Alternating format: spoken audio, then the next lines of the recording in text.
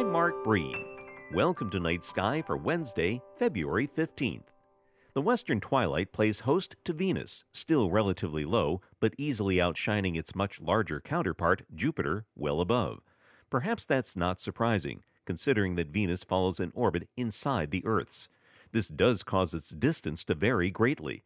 When passing around the far side of the Sun from us, as it did last October, it lies 162 million miles away.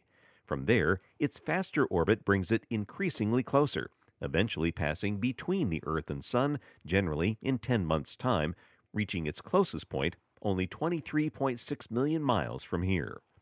Surprisingly, this big variation does not lead to a big change in brightness, all because Venus's orbit is inside the Earth's.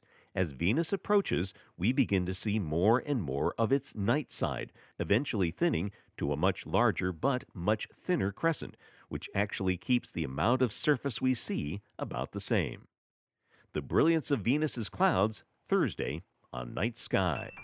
Night Sky is a production of Vermont Public and the Fairbanks Museum and Planetarium.